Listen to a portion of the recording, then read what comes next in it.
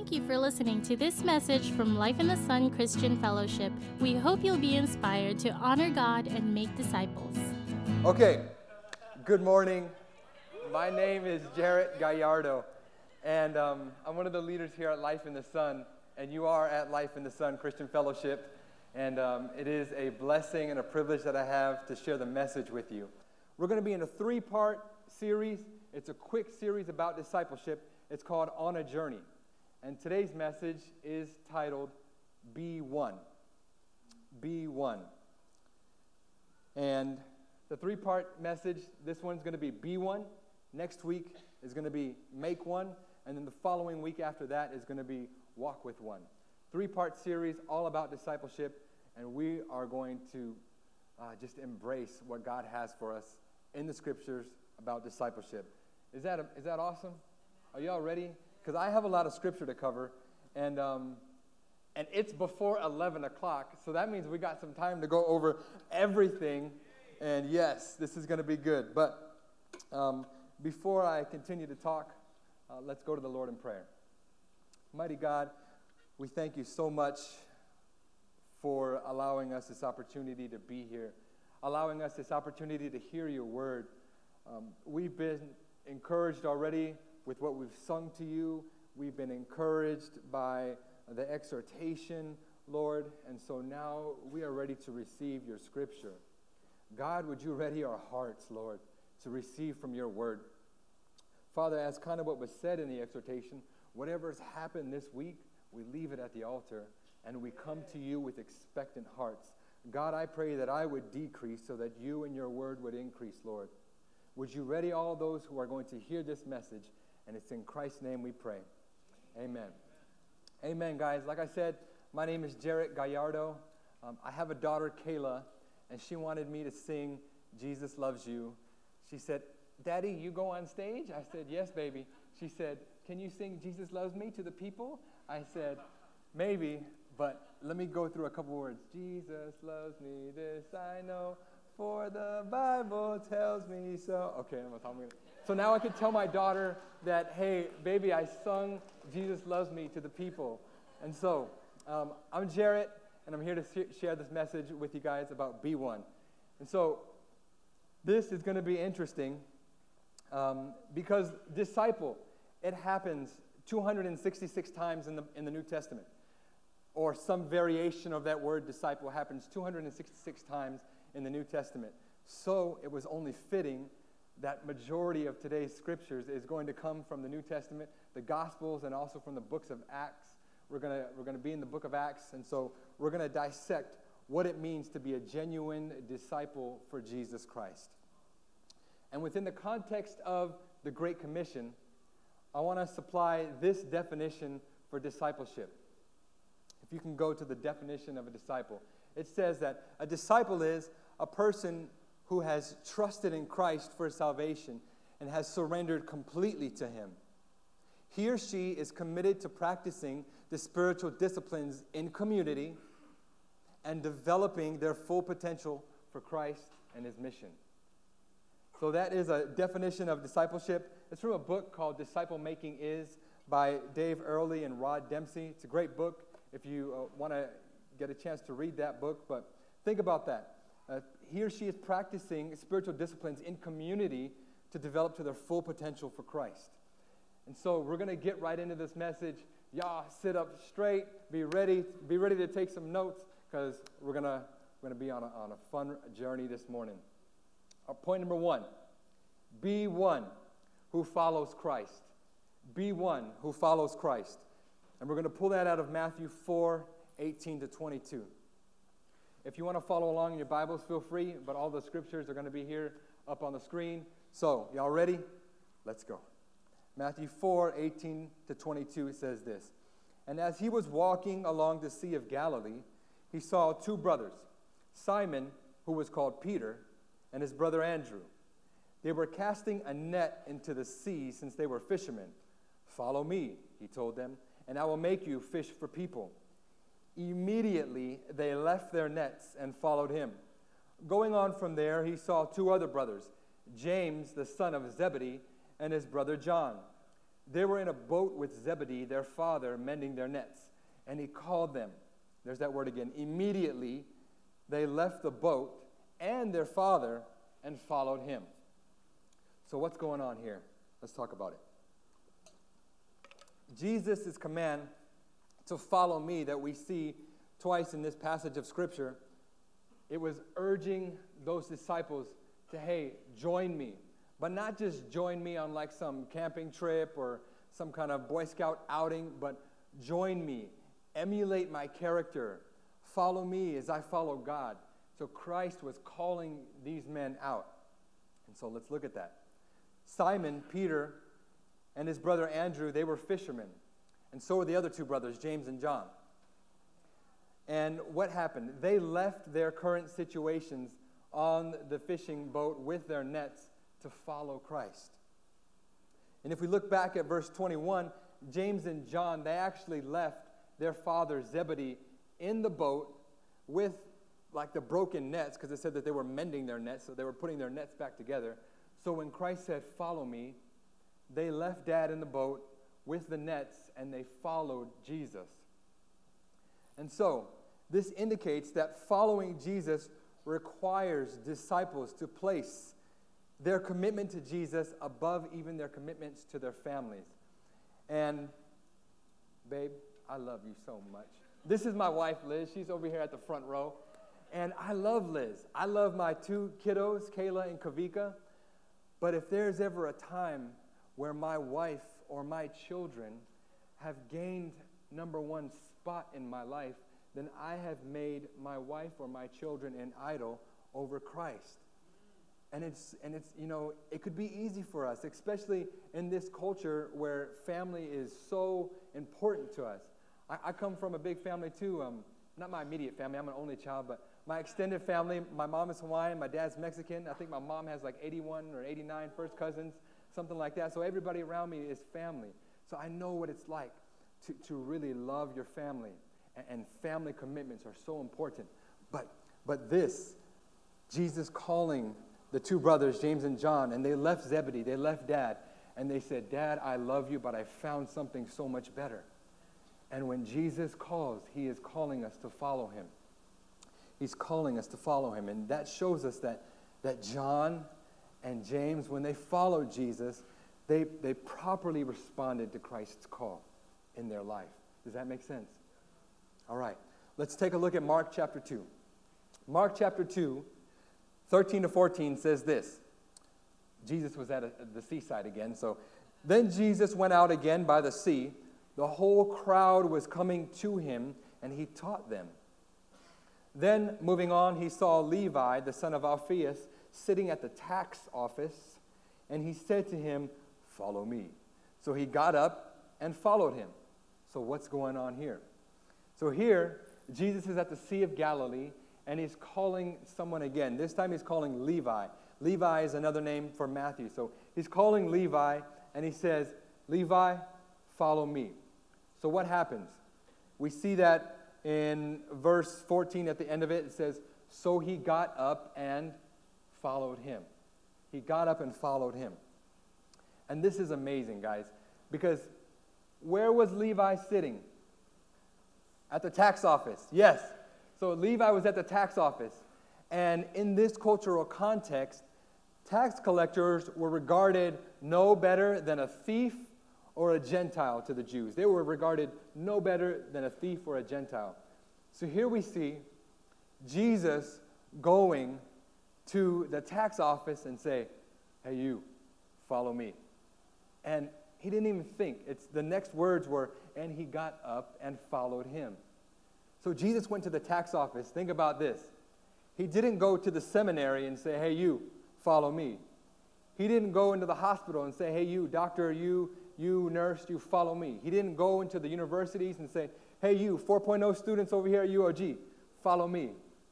Or he didn't say, hey, you, business owner, follow me. But he said to the tax office, to the tax collector, Levi, hey, you, bro, follow me. And Levi got up and followed him. And the implications of that are huge, guys. This means that we don't have to be somebody amazing for Christ to call us out. Does that make sense? Like, Jesus called the tax collector. He called the fisherman. He didn't call the seminarian and the lawyer and the business owner.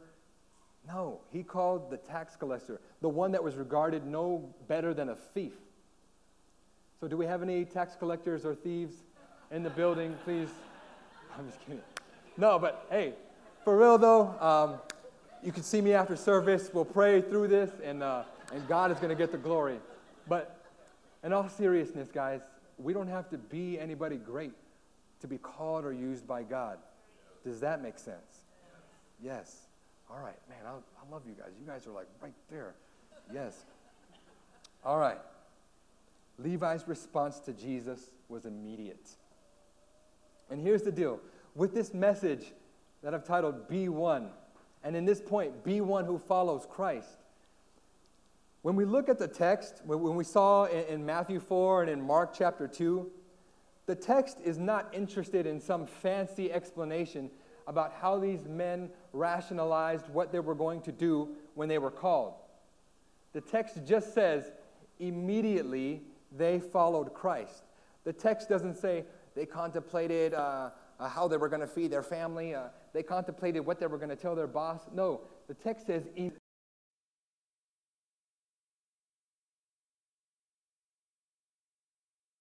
when Christ calls us, right after that, we see an action, a response to that. And that action and that response is, hey, woman, hey, man, get up and follow me. Does that make sense? All right. Dietrich Bonhoeffer, German theologian, says this. He's talking about the call. Nothing precedes it and nothing follows except the obedience of the called. Jesus calls to discipleship not as a teacher, not as a role model, but as the Christ, as the Son of God. And so it's who Christ is that demands our response. His deity, him being the God-man calling us out, that is what demands a response from us. We're not following for reward. We are not following for reward. We are not following to make our circumstances better. We're not following because of tradition. Oh, my grandma went to this church for 20 years, so I'm going to follow Jesus just like her. No, man, we're not following out of tradition. We are following because of who Jesus is. Yes. He is the God-man. And when he calls us, we listen, guys. It's not to make our circumstances better. It's not to better our social status. It's not out of tradition that we are following Jesus. But when we are called, we are following him because he is God. Does that make sense, y'all? Yes. All right. I'm going to give you an example of how not to be like Jarrett, where I did not follow Christ in this period of my life, and when instead I followed materialism. Check it out. Okay, so this is not a good example, so don't be like Jarrett. Do you see these cars over here? Does anybody know what kind of cars these are? Shout it out if you do. Alero! Holy moly, damn. V-Spell in the building, man. He knows what an Alero is. Okay, guys. I was messed up for a few years of my life, and I made an idol out of this thing instead of following Christ. None of these are my vehicle, by the way. I was having difficulty looking for my Alero. But you see this, I had that same body kit right there. And I didn't have rims as big as those, but they were a little bling blow. And then my color was a gray color, and it was like color changing. Man, I was not good, y'all. I was spending my every waking moment fantasizing about this car. Wanted to be a wannabe racer, wannabe lowrider, orale, vato, like thinking that I had fancy lights. I had engine modifications. I had tint of 215s, boom in the trunk. One lady told me, "You're making my pacemaker skip." I mean, it was crazy. It was crazy, and it was not healthy. And I felt some kind of way when I was driving down the road behind this vehicle. And it consumed me. And I really found identity like, man, look at my rims chopped, like look how bling they did. Man, I tell you, I was messed up. And so the stories. Don't be like Jarrett. Be like Jesus. And, man, I'm telling you, I had this Alero, but I tell you, in an instant, slowly, it just started to deteriorate after I spent all of I was in college and high school at the time, so I didn't have a lot of money, but all of the money that I thought I had was a lot that I was trying to put into this vehicle. God was taking it away. So one snowy, icy time in Alaska, I see somebody, they're going like this. Has anybody ever driven on black ice? Okay, about a third of us. And if you haven't seen black ice, just think about Hafaloha's ice cone on the street, and then you're slipping. Okay, so I'm at the stoplight, and there's a car. I'm here, and I see this car oh man, he's not going to stop. Oh no, he's not stopping. Oh, the light's still red, and I can't go forward anymore. And then here, boop, and it's oh man, he hit my car. Oh man. And so then just from that thing, it just started getting worse. I think I banged a snowbank, and then one time, it was the summertime, these 3 people tried to hijack our car right in front of our house. We found them in the bushes, and it wasn't good for them, but that was a different story. So all that to say, this material things can be gone in an instant, and I think the last song talked about how it just burns to ash, that last song that we sung. I was like, man, look at this. We're singing the lyrics right here to what I'm about to speak. And so, B1 requires us to follow after Christ. Not follow after materialism, not try to find our identity in a relationship or in a person. So I like that when we sung, when we changed the lyrics to that last song, that no one else will do. It was like, man, God, look at you, man. You speaking already through the worship, man. This is cool. So I'm telling you guys, don't be like this. But I'm not knocking car enthusiasts. I'm telling you, I love cars, I love motorcycles, I drive a motorcycle, but just don't let it consume us. Because what I said about my wife, remember, and my children, if we make anything take God's number one spot, then we've already created an idol. And so it's our job to constantly think, okay, God, what's going on in my life? What's going on? What needs to change? And so we're not just stuck in our ways, but we're like moldable clay. Does that make sense? All right. Point number 1 was be one who follows Christ. Point number 2 is be one who continues in the Word. John 8:30 and 32 says this. It's on the screen. John 8:30 and 32 says, as he was saying these things, many believed him. This is Jesus. So Jesus said to the Jews who had believed him, if you continue in my word, you really are my disciples. You will know the truth, and the truth will set you free. Look at verse 31. If you continue in my word, you really are my disciples. That's why point number 2 is be one who continues in the word. So what's going on here in John? What's happening is people are coming to Christ. People are believing Jesus for salvation. And he's down and he's preaching and he says, guys, if you are really my disciple, a genuine disciple of Jesus, will hold fast to my teaching, will hold fast to my scriptures, will hold fast to what I'm saying. And it doesn't just go in one ear and out the other, but it's internalized, it's grasped. And so that Greek word, to hold on to my teaching or to continue, is the Greek word to hold, mean meno. It means to abide or to remain. To abide or to remain. And so here we see that a genuine believer in Jesus will remain or meno in the logos, in the word, in the scripture of Christ, in his teachings. That we obey it, that we seek to understand it, because through the scriptures we can seek to understand and grasp the heart of God. And so this is us continuing in the word. This is why you know when the MC comes up and they're talking about Purple Book class or Victory Weekend class, this is why these things exist, so that to be one would continue in the Word. This is why 1-to-1 happens. This is why Purple Book happens. This is why Leadership 215, discipleship, community classes. This is why in the past ENLI. This is why all of these things are happening.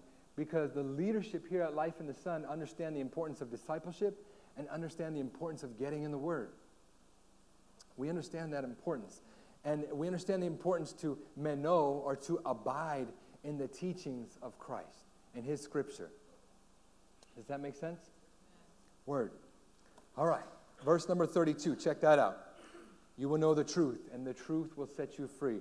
So what is Christ talking about here? That when we come to the knowledge of Jesus Christ by the truth of His Scripture, that we are set free. But not just from some intellectual agreement with what God, okay, I understand that intellectually, but when we grasp that in our heart, that's when we're set free. Set free from what? I'm glad you asked. Set free, if you go down in verse 34, if you're following, set free from sin. Set free from the bondage and slavery of sin, it says in verse 34, that slavery of sin is broken. And so this is how, when we read this, that you will know the truth and the truth will set you free, it makes sense, because in the context of the bondage and the slavery to sin, those chains are broken. Those chains are broken. When we what? In verse 31, when we continue in the Word, when we understand His truth. And so that's the importance. So the bondage of sin is broken by Christ's power, but how? By abiding in His Word. By abiding in His Word. By staying in His Word. By getting in His Word. By getting it inside of us. And not just some intellectual transformation or intellectual thought like, okay, yeah, I get that. No, but just a total transformation of the heart. We are new creatures. That's a new word. We are new creations. We are new creatures, amen? And it's not just an intellectual teaching, guys. We are molded. It changes our thoughts. It changes our desires. It changes what we look at when we get into the Word. Check out Acts 2, 41 and 42. Acts 2, 41 and 42 says this. So those who accepted His message were baptized, and about that day, 3,000 people were added to them. This is going to be next Sunday at the Guahan Festival of Hope.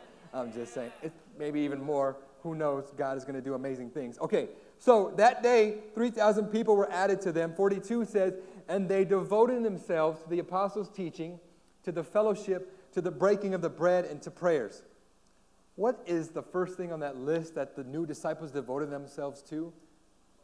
The apostles' teaching. They devoted themselves to teaching, to Scripture, to getting in the Word, to understanding who is this God that they are following. When we open up the Bible, we are devoting ourselves to the apostles' teaching, what they spoke about, what the Scriptures say about who God is. And so that is us devoting ourselves to the apostles' teaching. So here, these brand new believers, the first thing that it says in that list, that it could have been written in any order. Food could have been first. Breaking of the bread could have been number one. But number one was they devoted themselves to the apostles' teaching. And in my head, it being first on the list, just, hey, this must be important if they put it number one. Make sense? Yes. Word. Check it out. The psalmist gets it right in Psalms 1:2. He says this, and I love this. This is the first book of Psalms. First book, second verse. It says, instead, his delight is in the Lord's instruction, and he meditates on it day and night. Instead, his delight is in the Lord's instruction. Man, even the psalmist in the Old Testament knew that the only place where he was going to get delight for his soul was in the Lord's instruction, was in his teaching, was in the Word. And so check it out. Not that he meditates on Facebook day and night. Not that he meditates on YouTube, Jarrett, day and night. Not that he meditates on Disney Plus or Netflix day and night. But what does he meditate on? The Lord's instruction, the Lord's teaching, the law, day and night. Does that make sense? Check it out. We got an amazing example. But before we get there, I want you to know that the Word of God is living and active, and it has the power to transform our minds, guys. When we get into it day and night, it's not just getting into it, just, we have a Bible reading plan and just to check a box. That's not what it's for. We are getting into the Scripture to allow it to transform and change us. And so, If you guys can do a favor for me and take out your phones. Everybody take out your phone and hold it up and unlock it. Okay? Okay, if it's unlocked, then go to the Settings tab. If you have an Android or if you have an Apple, go to the Settings tab. Hit that little thing that looks like a cog on the top. So if you have a phone, scroll down, click the little settings. If you're an Android user, can you go to the next slide? Look for digital well-being. Digital well-being. And if you're an Apple user, then look for this. Once you hit that button that looks like a cog, look for screen time. Look for screen. Help your neighbor if they can't find it. Okay, I see a couple people with it. All right. So, isn't this amazing? I just found out about this like a week or two ago. Okay, so click the cog on the top of your phone, scroll down, find the settings, scroll until you see if you're an Android user, digital well-being, or if you're an Apple user, screen time. You should see something that looks like this. And so what this is showing us is where we are spending our time, day and night. This is not a screenshot of mine. Mine would say YouTube. But look on your phone. How many hours? Is it surprising how many hours you've actually spent on social media, on Snapchat, on Facebook, on YouTube, on whatever, on instant messaging, whatever it is? Is that surprising to you? How many of you never knew about that feature in your phone? Raise your hand. Okay, about a fifth of us never knew that. Yeah, me neither. I never knew that. So the amazing thing about this, guys, is that we have the ability to change that. And so, like the psalmist said, that he meditated on the Lord's instruction day and night, we have the ability to change that. Now we know where we stand. Now we know where our digital well-being is or where our screen time is. We know what we can change. So we got a base. So, in a month from now, when the speaker is coming up here and you remember, oh, let me check my screen time. Check on it in a month. Make a goal and see if you can spend more time in Scripture than the highest thing that you have on there. If it shows 1 hour and 30 minutes on Netflix or 1 hour and 30 minutes on Facebook, then see if you can reverse that to meditate on the Lord's instruction day and night. Make sense? All right. Point number 3. Point number 2 was be one who continues in the Word. And point number 3 is be one who leaves it all behind. Leaves it all behind. We're going to be in Luke 9. Luke chapter 9, 57 to 62. It's going to be on the screen, so let's read it. It says, as they were traveling on the road, someone said to him, I will follow you wherever you go. Jesus told him, foxes have dens, and birds of the sky have nests, but the Son of Man has no place to lay his head. And then he said to another, follow me. Lord, he said, first let me go bury my father. But he told him, let the dead bury the dead, but you go and spread the news of the kingdom of God. The third guy, another, said, I will follow you, Lord, but first let me go say goodbye to those at my house. And Jesus said to him, no one who puts his hand to the plow is fit for the kingdom of God. What's going on here? Let's check it out. Here we see this first disciple in verses 57 and 58 of Luke 9. This disciple took the initiative to follow Jesus. Because if you see, nowhere in those two verses does it say that he was called. It doesn't say he was called. But this disciple took the initiative. He wasn't even called. He was so enthusiastic hearing about Jesus that he's like, man, I'm just going to go follow. Everybody else is following. I'm going to follow too. And so that's very admirable, right? He took the initiative to follow Christ. But God saw the motives of his heart. Because this man really, he did not count the cost to follow Jesus. So he's saying, hey, it's very admirable that you want to follow me. Foxes have a den to go to. The birds, that they have a nest, but we don't even have a place I don't have a place to put my head. Like, have you considered what it's going to take to follow me? Have you counted the cost, bro? And he's asking him. That's why he responded with that parable saying about the foxes and about the birds, because he's saying, man, this is really admirable that you want to follow me, but have you considered the cost first? Have we considered the cost? Check it out in verse 59 and 60, guys. Luke 9, 59 and 60, the second guy. He calls the second one because it says, then Jesus said to him, follow me. But what happened? He said, hey, Lord, I have to go bury my father. So there were certain Jewish burial rites and burial customs that they had, that the law required them to do. And so here we see this man telling Jesus, hey, I have to go bury my dad. Scripture isn't really clear if the father had already passed away or if he was about to pass away. But regardless, the man told Jesus, hey, I have to go do something. I'm not ready to follow you right now. But the point is that we need to follow Christ on Christ's terms and not our own. Christ's terms, guys, not our own. And this is huge. This is huge because there can't be circumstances that get in the way between us following Jesus once we're called. It can't be a bunch of if-then statements that we give Christ. Like, Jesus, I will follow you first, but God, I have to do this, but.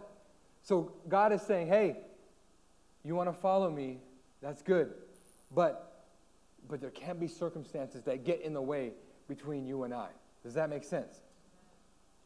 Check out the third guy. In verses 61 and 62, it says, I will follow you, Lord. But first, let me go and say goodbye to those people who are at my house. And so this guy is kind of like a combination of the first and second guy. He kind of understands discipleship, but he's saying, hey, God, I need to go do something first. And so he doesn't understand all of the terms of discipleship. And so what he's telling Jesus is, Jesus, I am setting the terms for discipleship. Here are the terms that I'm giving you to operate in. But we can't set the boundaries for Christ. When Christ says, hey, follow me, we're not to say like, oh God, I got to go do this thing first. I got to graduate college first, or I got to get married before I can wholeheartedly follow you. We don't set the boundaries for Christ. Guys, God is sovereign. We are not. When we set the boundaries for Christ, we limit Jesus, and we say, God, I know you've called me, and I know you want me to follow you, but it's only within this time frame or within this context that I'm going to allow you to operate. And so then we limit God, and we begin to put restrictions on God, and that's not what God is calling us to. He's calling us. When we're called, then like this, in complete surrender, we say, Jesus, you have all of me. No circumstance is going to get in the way. No timeline is going to get in the way. Jesus, right now, you have all of me. Does that make sense, y'all? All right. A true mark of a disciple, guys, is someone who leaves it all behind without setting those boundaries for Christ. And so, Matthew 7:20, when we put all this together, it says that we will be recognized by our fruit. That you will recognize a genuine disciple by their fruit. And that is an outward expression of who we are in word, in deed, in thought. That being a follower of Christ consumes us to the point where our actions, where our thought life is fruitful for God and His kingdom. And so, let me read this, that a genuine disciple of Christ, that a real Christian is radically changed. Say radically changed. We are radically changed by the gospel. Not just intellectually, not just a thought like, oh yeah, I know Jesus, they talk about Him every Sunday. But no, we are radically changed to the point where it consumes every part of our being. And you know, it's these people who are radically changed, when we are radically changed, we've usually experienced a new birth. We've gotten a new heart. That stony heart is gone and the heart of flesh is here. And we're even given new desires. You know, the Oldsmobile no longer consumes us any longer. And we're altogether new people who just live new lives in a new community. And we're just so radically changed by the gospel that it just oozes out of us. Man, who we are. When we walk in the workplace, the Spirit of God that's on us demands a change in the atmosphere. because of who we are. It comes outside, and it infects and changes the atmosphere around us. That's the power that we have inside of us, y'all. That when we go somewhere, we change the atmosphere for Christ because we are his children. As a genuine disciple of Jesus, it flows out of us. This is our fruit that flows out of us, guys. Does that make sense? All right. Authentic faith. Authentic faith is both seen, it's heard, and it's even felt by others. They could feel it around us. So let's pull up that definition of disciple again. And this is what a definition of disciple is. Hopefully it makes sense now. That a disciple is a person who has trusted Christ for salvation, has surrendered completely to him.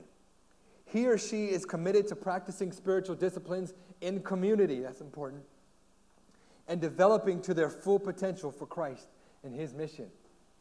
Developing the full potential for Christ and his mission. We're going to reflect and we're going to recap.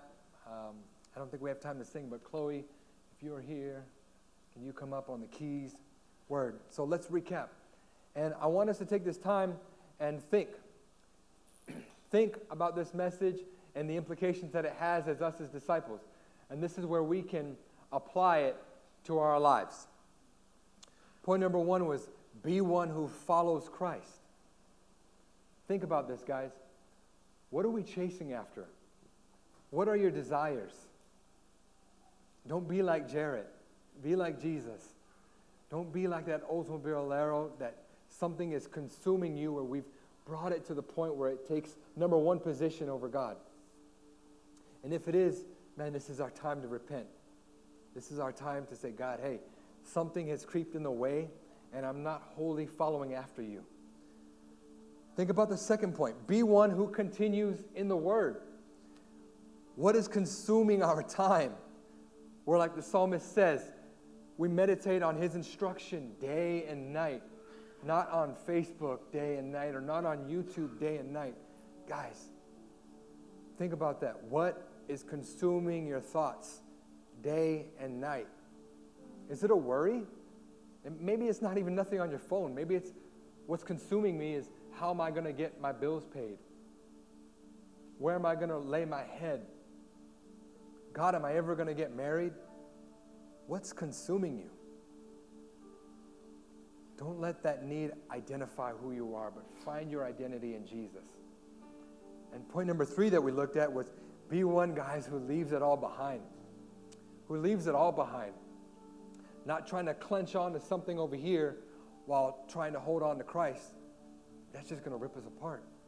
But be one who leaves it all behind. All of it. Are we setting the terms for discipleship? Jesus, I want to follow you, but only in this context. Let me go say bye to those in my household. Let me go bury my father. Are we setting the timeline for God? If so, guys, let's repent this morning. Let's change it. This is about being one, being a genuine follower of Jesus. And so if this message struck a chord on your heart, and if any of, in this capacity, where we have mistaken our identity in Christ, where something may have creeped as God's number 1 position, or maybe we have not left it all behind, then this is our opportunity to say, God, I come to you now, and I'm going to give it all to you. And so if that's you, simple sign of surrender. If it's you, just go like this. And we're going to get it right under the blood of Jesus. If there's something in your heart that says, God, I'm not quite there, and I've got some work to do. Something's crept in the way. These are my own circumstances that I've gave you. A simple going like this, and we're going to repent it and get it under the blood of Jesus Christ. Awesome. This is the universal sign of surrender, just like this. And it's so amazing when we surrender to his will. We're going to go to God in prayer, and this is really talking to the almighty creator of heaven and earth. The veil has been broken, and he allows us to come to him and boldness. So guys, in the openness of your heart, and as your arms are stretched forward in surrender to Him, I'm going to pray over us. And let's receive that, y'all. Let's receive it so that we are being genuine disciples of Jesus. Let's go to Him, guys. Father, you see with outstretched arms, God, stuff has gotten in the way. We've put terms, God, on what it is to be a disciple. In fact, we've put our own label on what it is to be a disciple. And God, right now, with these outstretched arms, we repent. We turn away from what we've labeled a disciple, Jesus. And we give you full reign to change us. God, we are like Play-Doh right now, all around this room. Like Play-Doh. And we're asking you, God, to mold us and shape us and break us. Take away stony hearts. Give us a heart of flesh. Mold us, God. Something's going to happen in a week from now where all across Guam, the gospel message is going to go out. And we need to be people who are ready to receive, God. So, God, with outstretched arms, we surrender. We surrender our will, our passions, our desires, Jesus, to you. Right now, God, would you have full reign in our lives, Christ Jesus. We ask these things in the authoritative name of Jesus, who is the Christ. And all God's people said, amen. Amen.